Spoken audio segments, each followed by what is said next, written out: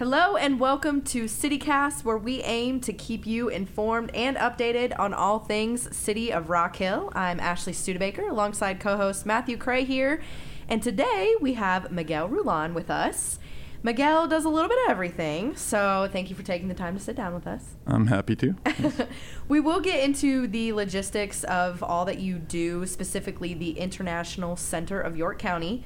But first, we like to get to know our guests a little bit more personally, so we're going to have a speed round of questions. These are fun questions. Oh, These are no pressure. No pressure. I'm a little scared. Okay, go ahead. That's all right.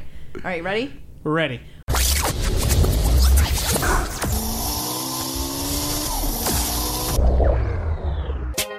When you were a kid, what did you want to be when you grew up?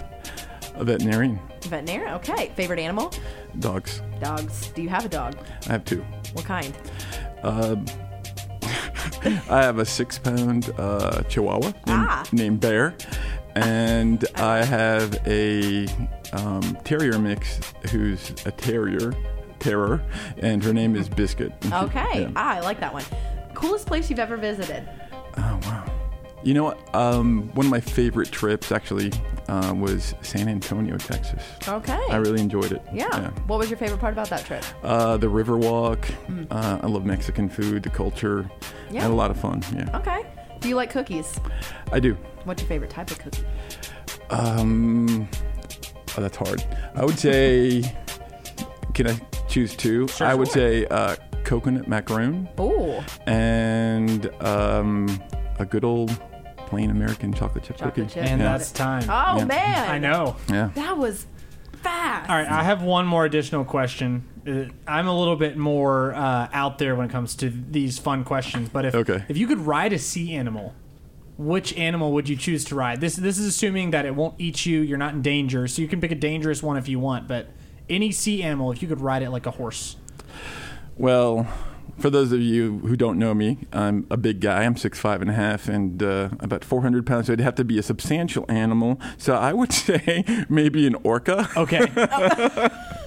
Or a killer whale. It. Yeah. That's good. And That's I'm good. from Orlando, so, you know. Oh, okay. I grew up going to SeaWorld, and I used to love watching the shows. What I loved, I went to SeaWorld when I was little. Shamu? That's Yeah, the whale? Shamu. Yeah? Yeah. Okay. All right. Man, how powerful would you be if you just rode up on an orca to the beach, just waving at everyone? It would be pretty awesome, although probably very dangerous, too. Yeah. Yeah, well, you know. So, you know, that's kind of a segue into getting to know a little bit more of what you do as far as just your jobs and everything. Sure. And I did mention the International Center of York County. Can you give us a description? What is that? The International Center of York County, it's a 501c nonprofit organization, and our mission is really to empower folks in the international community that reside in York County, and offering referral services and translation and interpretation services, and really connecting people to resources. We're basically a 100% a resource organization. And what is it that you do for them along with what you do for the city of Rock Hill? Well, I came to the city 10 years ago as of last Monday. It was my 10th year anniversary. Happy anniversary. And the first department I worked at here at the city was in human resources. So I was in human resources for 6 years, and part of my responsibility was the management of the International Center of York County as the executive director. And so my job, I wear a couple of hats, and the one I'm wearing with the ICYC, you know, I run the day-to-day operations. Basically it's a one-man operation, and we do have a board. But you know, we work to connect folks to services, so I get on a daily basis, you know, sometimes a dozen, sometimes 24 calls, people wanting to connect to, you know, medical services, legal services, food, housing, a whole host of things, educational issues that they might have, or different issues that they don't know where to go. And most of those calls for help actually aren't coming from the client or the resident themselves. It's coming from other organizations that, you know, are stumped or needing to, you know, find a way to connect resources to, you know, families. What are some of the different resources that the ICYC offers? So we do offer free interpretation and translation to folks.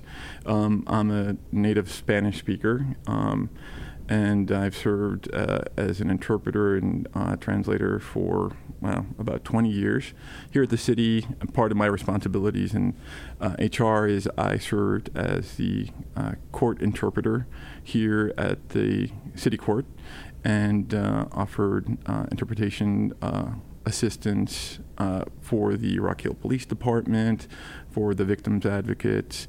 Not doing that officially at this point in the last year or so. They're using other services, but during the pandemic, they started calling on me again because, unfortunately, some of the folks that were interpreting for them couldn't make it because of, COVID and protocols and whatnot. So I was able to come out and see a lot of old friends back in the police department and help out. But mainly, to get back to your question, is offering interpretation, translations, and connecting folks to a whole host of things, and particularly with COVID, assistance and finding resources for food, shelter, rental assistance, utility assistance, that kind of thing. Yeah. Now, where are you originally from? I was born in San Juan, Puerto Rico. Okay. And I was there all of 8 months.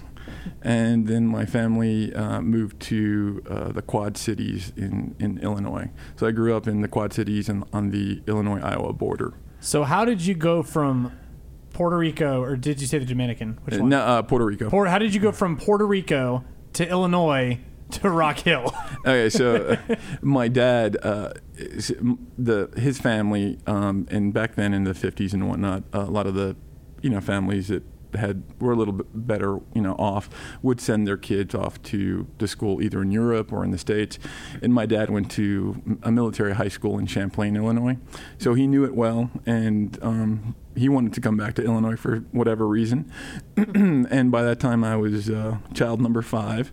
And he bought some gas stations and started businesses in Illinois, and we were there until I was about 7 or 8, and my mom said that she could not take another winter. And we had gone to Walt Disney World when they first opened. It was in I think early 80s. Mm-hmm. They had opened in the 70s. And my mom fell in love, and she had been after my dad for like 3 years to move to Orlando, and he finally acquiesced and sold everything, and we moved to Orlando. Yeah. And so Orlando to Rock Hill. Orlando to Rock Hill. The dots. So I knew someone here in town, and I was working in a law firm in Orlando for about a decade or so, a little over a decade. And for some reason, I was like, you know what? I kind of want to change. I liked Rock Hill. I had visited twice, been up to the mountains, stayed with a friend here. And I thought it was beautiful. I like people. I was really surprised that people would say hello to you randomly and they didn't know you. I'm like, what is going on? Southern has. Yeah, and people were just like super friendly. And I'm like, wow, this is like Mayberry. This is like too good to be true. And then my second trip, that kind of cemented it. I'm like, you know what? I'm going to maybe think about moving into the Carolinas. And one day during my lunch hour at the law firm, I went on the city's website and I saw this position open in HR. Back then, my position was as the Hispanic community liaison for the city. And I put in an application, and I got a call back. I think it was that day or the next day. Oh, wow.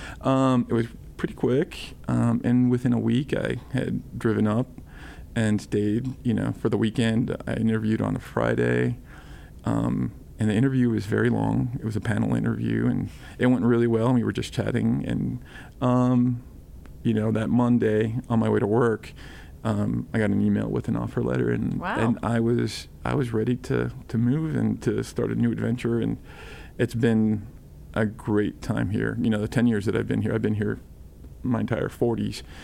Has been phenomenal. I've really enjoyed living here. So are you at the point now where you say hello to the strangers on the street, or are you just still excited that they do? 10 years, yeah. So I think I've adopted the Southern way of life, and when I visit friends and family or call for that matter, they're like, "Oh my God, you use a lot of Southern euphemisms and like saying and slang." Y'all. I say y'all a lot.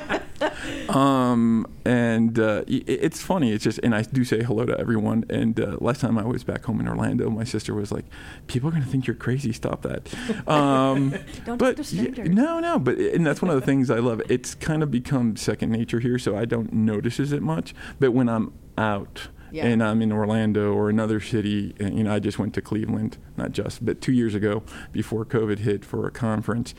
And it was so noticeable that people just walk by you and they don't say hello. It's so when you're out of this element, you really appreciate how good we have it here. Do you go back home to Puerto Rico often, or? So that's funny. I'm the only one in my family who has not been back since I was 12 years old. Okay. And so I'm planning, I was planning a trip back when COVID hit. And so I've kind of replanned to go back in 2022 in the spring for about 2 weeks. And I'm crossing my fingers that everything pans out, because it'll be 35 years. It's kind of embarrassing to say, but I haven't been back. Every time I have vacation, I like to explore new places and see new things. Yeah. So continuing to connect the dots, just not so necessarily geographically, but how did you begin your work with the ICYC? Well, as I said earlier, it was part of my work duties here at the city in HR, and it was an interesting foray into the nonprofit world, because I had really never run a nonprofit.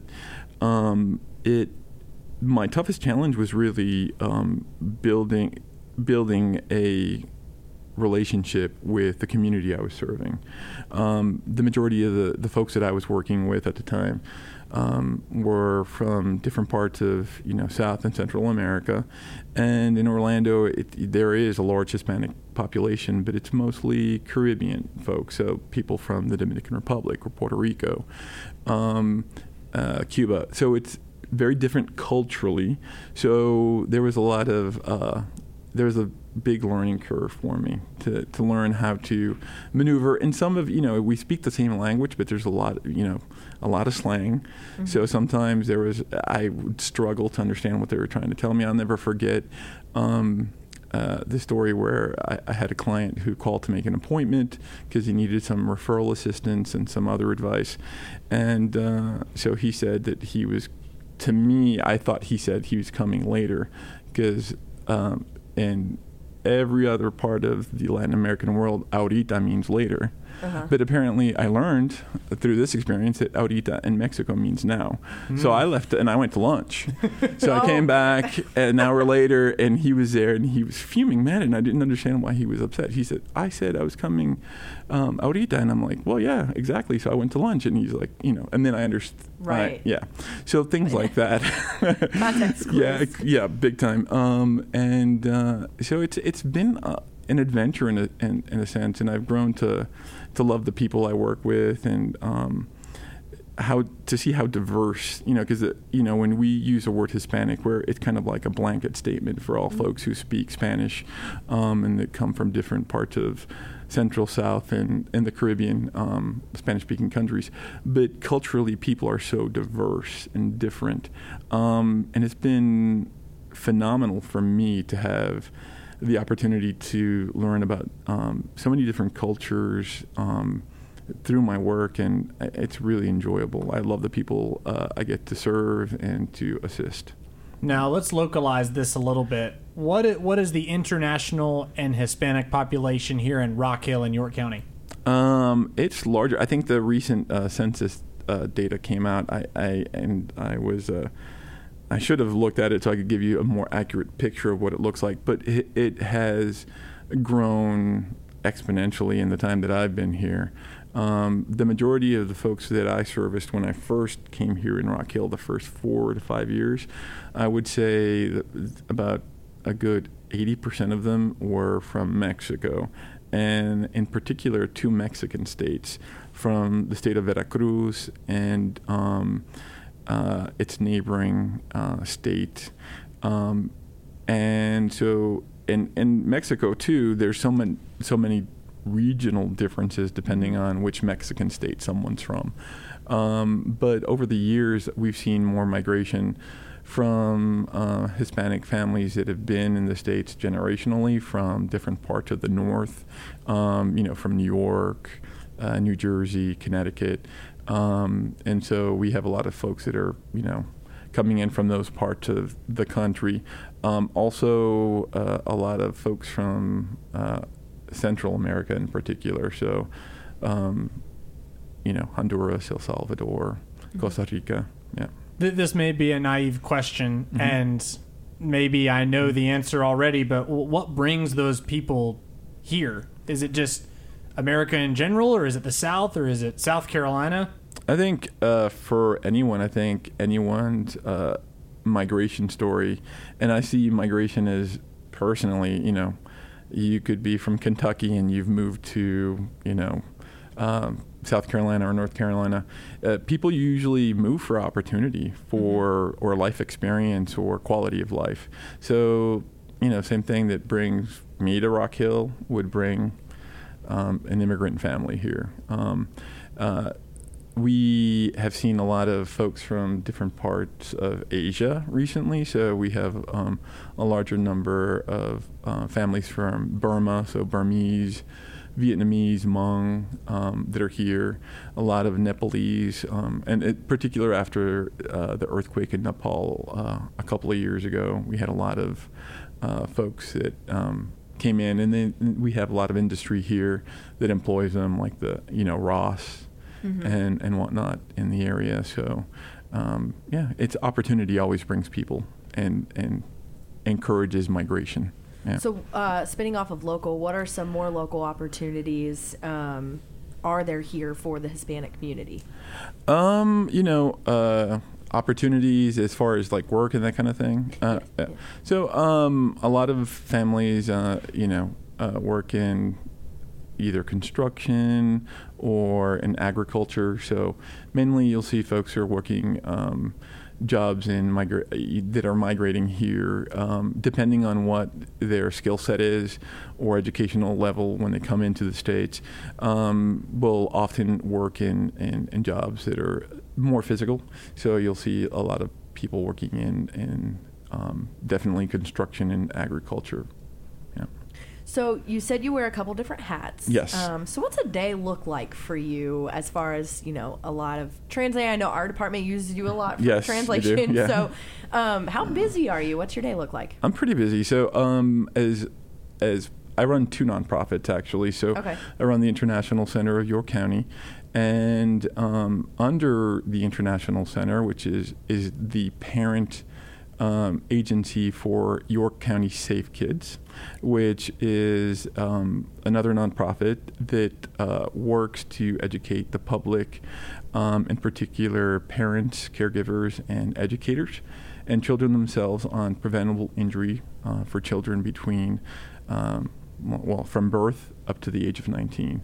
And we do a whole host of things there. We assist people. I'm a car seat technician, so I've been, actually I'm a proxy, so I can install a car seat, teach parents about proper car seat installation.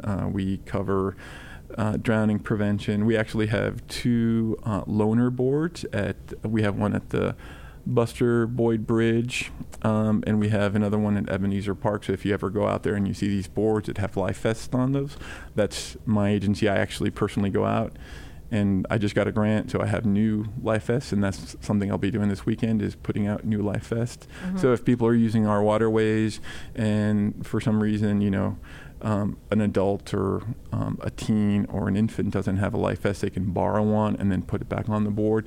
So we want to prevent any kind of injury pertaining to guns, water safety, car seat safety. Yeah, and our new realm is sleep hygiene or safe sleep for infants. So we talk to parents and we educate them about safe sleep. Making sure that they're not co-sleeping with their children, that the children have a hygienic place to sleep, meaning, back when I was an infant, parents used to decorate the crib and there was tons of, stuffed animals and bumpers, and that's not safe. Usually, that can cause injury, and unfortunately, the majority of infant mortality happens through suffocation. So we teach parents about that. We have grants.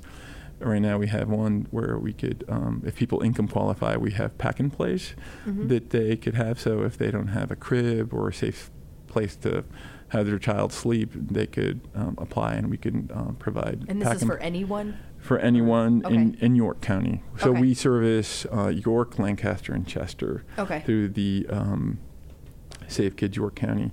And we also have car seats. So if someone is in need of a car seat and can't afford one, we could income qualify them. If maybe they have a car seat but it's expired. A lot of people don't know car seats expired. Right.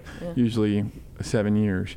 If you've been in an accident, you should replace your car seat, because other than the harness that keeps a child from becoming a projectile, the actual shell of the car seat is made to absorb that negative energy from an impact. So there's a lot that I do. So I do like this morning, I was working some things with the ICYC because I had some clients that were unfortunately victims of a scam. And, a lady forked over $40,000 of her savings to what she thought she was buying a home. Turned out that the person didn't own the home, and what he did was rent a home to her with a $40,000 down payment. So we're working on that and connecting her to legal services, to law enforcement. So that's part of my morning. Working with a nurse in the area to get her a pack and play and a car seat for an expectant mother that is living below means and can't afford those things. And also I work in neighborhood services, and I am one of 5 employees in the neighborhood services under Neighborhood Empowerment Division of our department. And I work with different neighborhoods. I liaise with neighborhoods to help connect them with different city services and represent them at their neighborhood meetings and make sure that they have access to all that we have to offer here at the city.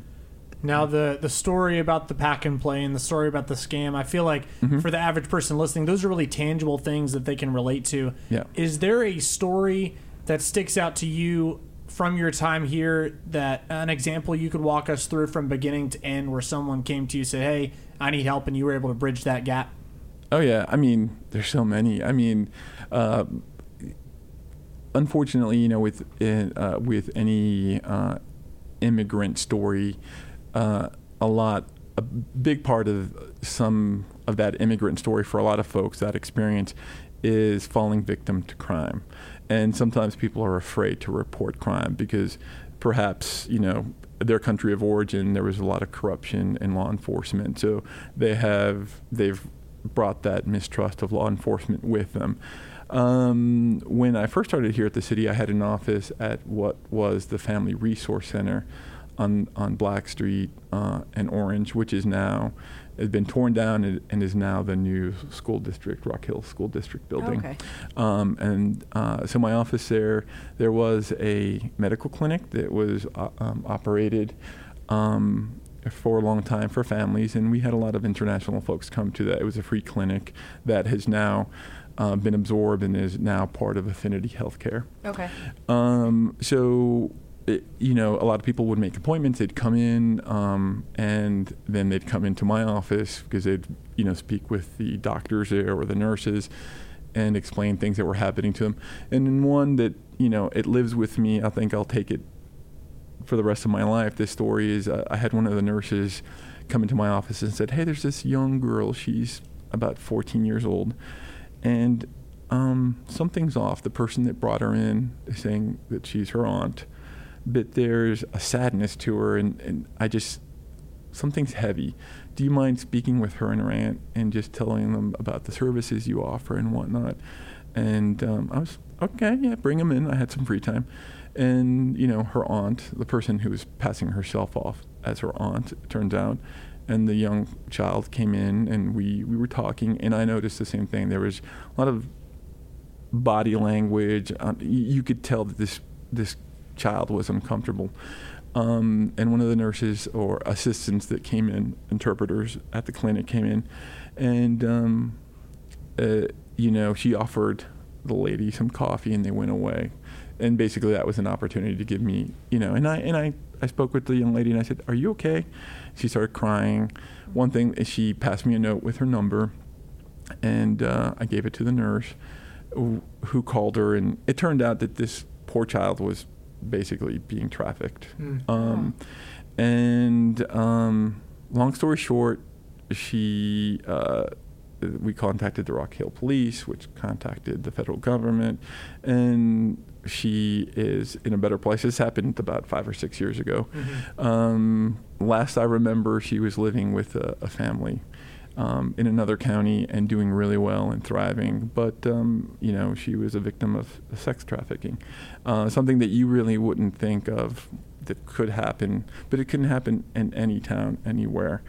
And that's something that really stays with me, because if I think it was God or some sort of intervention that kind of brought it into my lap, but that's the kind of stories that make me want to come back to work and help the community and help folks. Do you often keep in touch with past clients that you've been able to help before? I leave it up to the client. So if I see someone on the street, I won't engage with them. I like for them to feel that, if they came in for help, that they can be anonymous, and if they want to approach me and say hello, or and I do have clients who I've seen thrive. I've seen one in particular who was a DACA recipient, and we helped get her DACA, who is now a branch manager at a local bank. Wow. And so I met her when she was, I want to say, and finishing up middle school.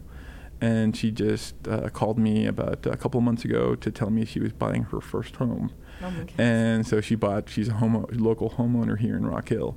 So she went from her immigrant story, from becoming a DACA recipient, to going to school, to buying her home, becoming a branch manager. That's amazing. Yeah, so there's some great stories, and some clients who always reach out and just let me know how they're doing, and it makes me really happy to see them succeeding and thriving and contributing to what makes Rock Hill great. So what are some of the common barriers that your clients face in achieving whatever they're trying to achieve? I think basics would be language barriers, access to things that I think every human being has, they need to succeed. Access to, shelter, food, and for a lot of folks, healthcare.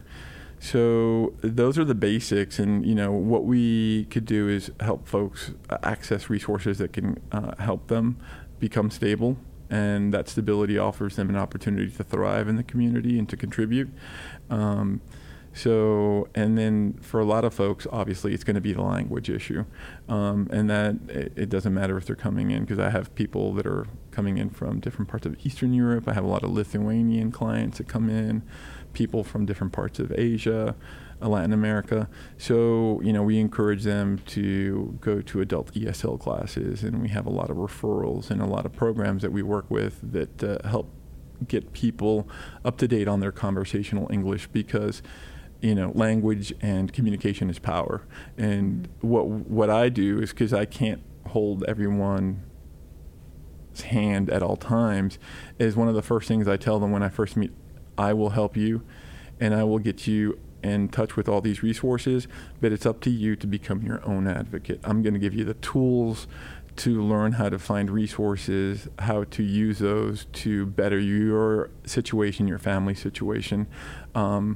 But I want you to be as self-sufficient as possible. And so teaching people to be their own advocate is, I think, the way to help folks. And even though it's called the International Center, I will say this. So at this point, about maybe 50 to 55% of my clients are international. The rest are, Caucasian and African American folks who are, everyday Americans who live here in Rock Hill, who reach out to me through word of mouth. I get so many referrals from, one of my best partners is the Rock Hill Schools District 3, and the other school districts in York County. I get emails and phone calls from teachers, from educators, from different departments in the school system to if they're stumped and they need to access resources. In the last 2 weeks, all my referrals from, let's say, Rock Hill schools, not one person has been international. Mm-hmm. They've been, either African-American families or Caucasian families mm-hmm. who are suffering through, they might be facing eviction. Their utilities have been cut off. Child needs school uniforms.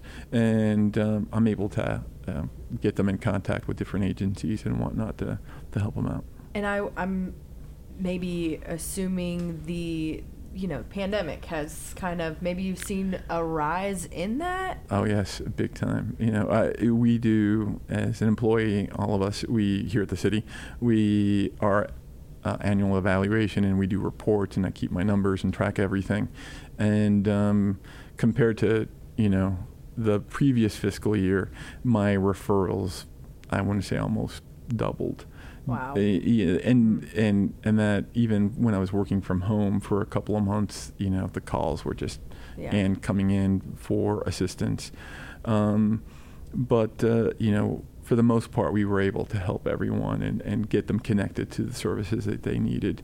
And the city itself, through programming like the Unite program, was able to help so many people. So it's a great opportunity. I have the kind of job where I get to go home and feel really good about what I'm doing in the community, and that it's across the board, from the nonprofit work to the work that I'm doing in the neighborhoods and helping folks connect to services here in the city, whether they have a sanitation issue or there's someone speeding on their street, and then I could contact Officer Rowe here at the city, who works with those types of issues, and get speed trailers out and try to different calming efforts for speeding and just helping people live a quality life here in Rock Hill. Seems very rewarding. It is very rewarding. It does sound like it's a lot of heavy stuff though that you deal with. How are you able to process that to so you can get up the next day and do it again? Well, I'm really lucky. So and it's going to sound cheesy, but it's really not.